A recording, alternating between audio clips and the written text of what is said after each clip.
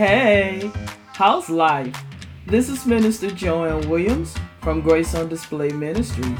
Welcome to the Art of Successful Living. Learn how to overcome personal difficulties, make better choices, and cultivate a closer relationship with Jesus Christ.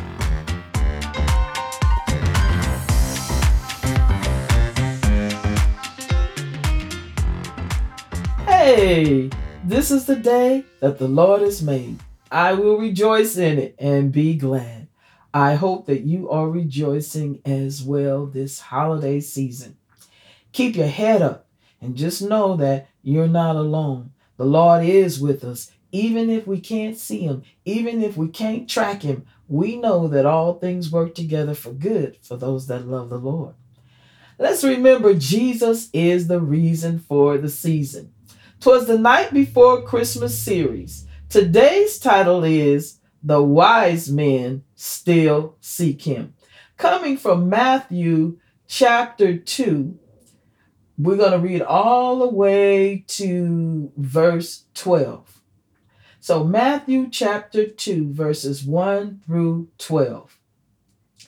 And I'm reading from the New King James Version. And it reads, Now after Jesus was born in Bethlehem of Judea, in the days of Herod the king, behold, that means stop, looking, listen, pay attention, wise men from the east came to Jerusalem, saying, Where is he who has been born King of the Jews? For we have seen his star, put a pinpoint right there, in the east, and have come to worship him.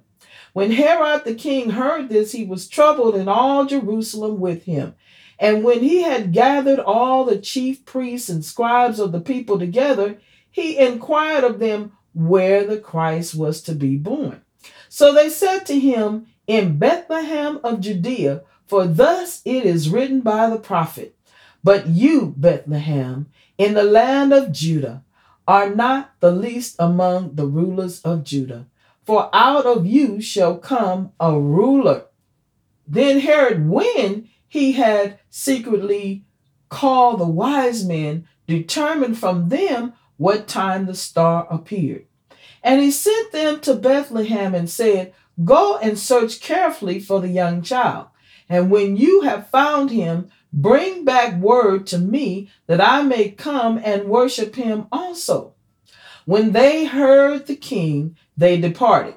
And behold, the star which they had seen in the east went before them, till it came and stood over where the young child was. When they saw the star, they rejoiced with exceedingly great joy. And when they had come into the house, they saw the young child with Mary, his mother, and fell down and worshipped him. And when they had opened their treasures, they presented gifts to him, gold, frankincense, and myrrh. Then, being divinely warned in a dream that they should not return to Herod, they departed for their own country another way. Wise men still seek him. It was often said that this is the most wonderful time of the year. We celebrate the birth of our Lord and Savior Jesus Christ.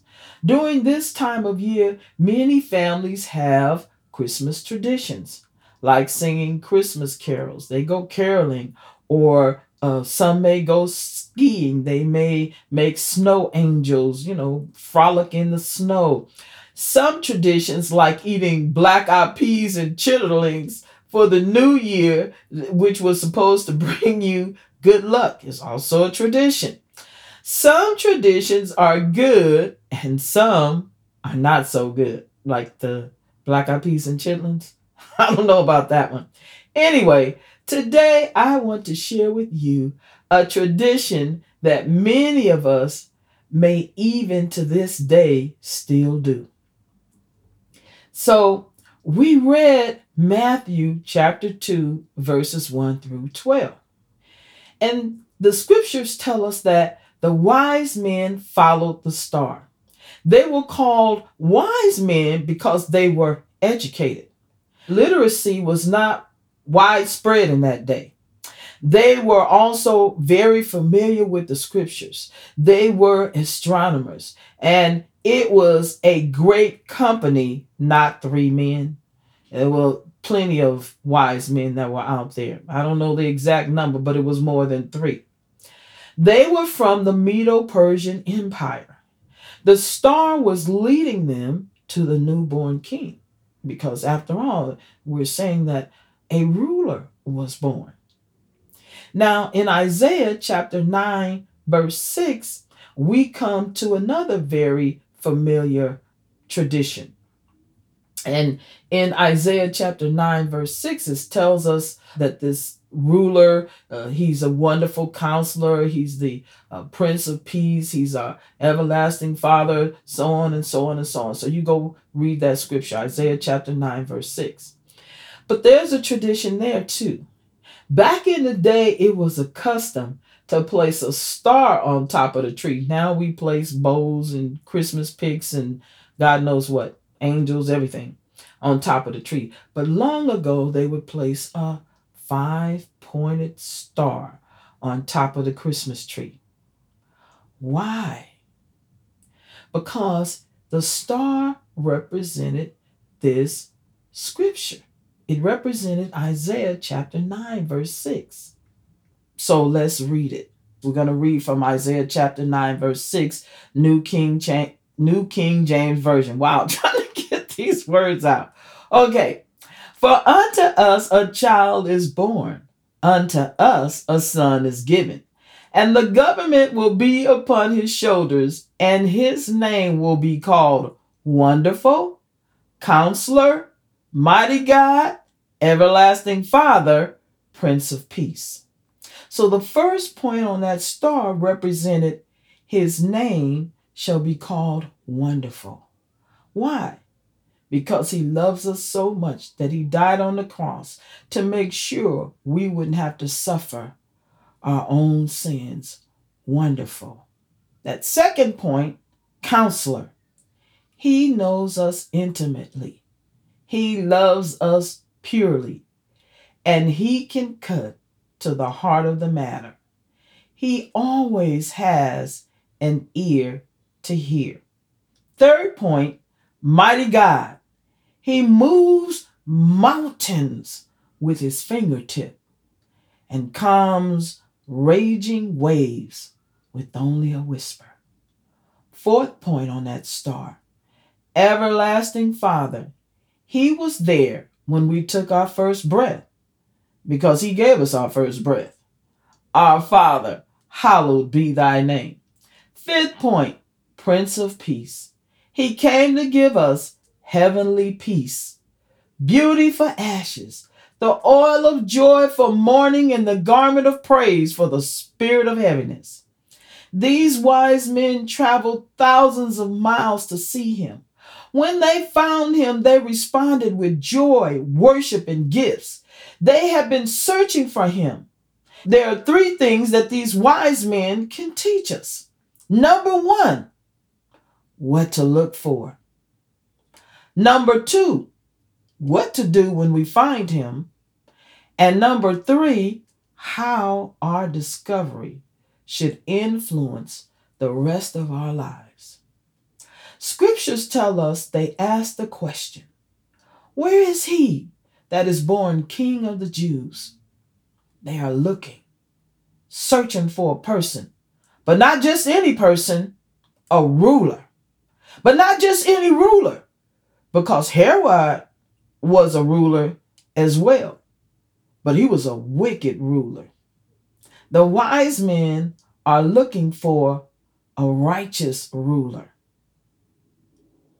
Verse 9 and 10 in the book of Matthew tells us they find the child and they rejoice with exceeding great joy. In other words, they had a praise party.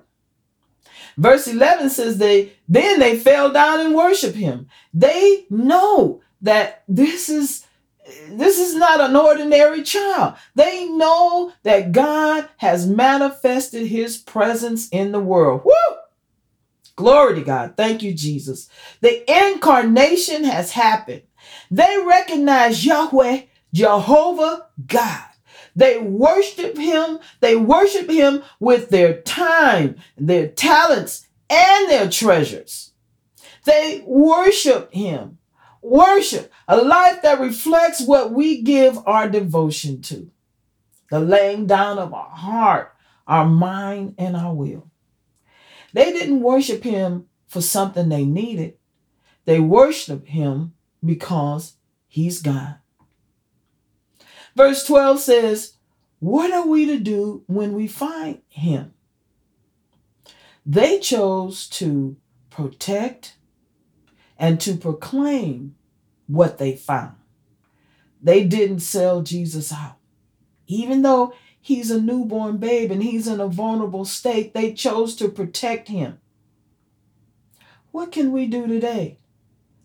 How is this discovery of Christ in our life, how should it influence the rest of our lives?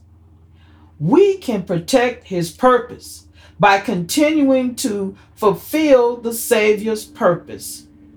He came to seek and save those that were lost. Whenever we see death, we speak life.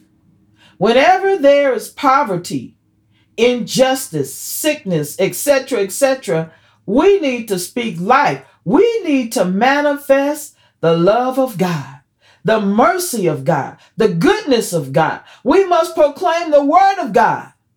I leave you with this thought-provoking question. Are you still looking for the presence of God in this world? Have you bowed down to Christ? Whose behavior will you emulate? That of Christ or Herod?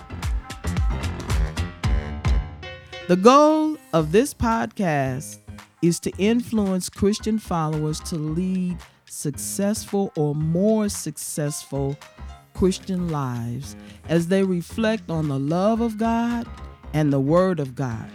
You know, it's one thing to say we love Jesus and we're going to follow him, but it's another thing to get up and do it.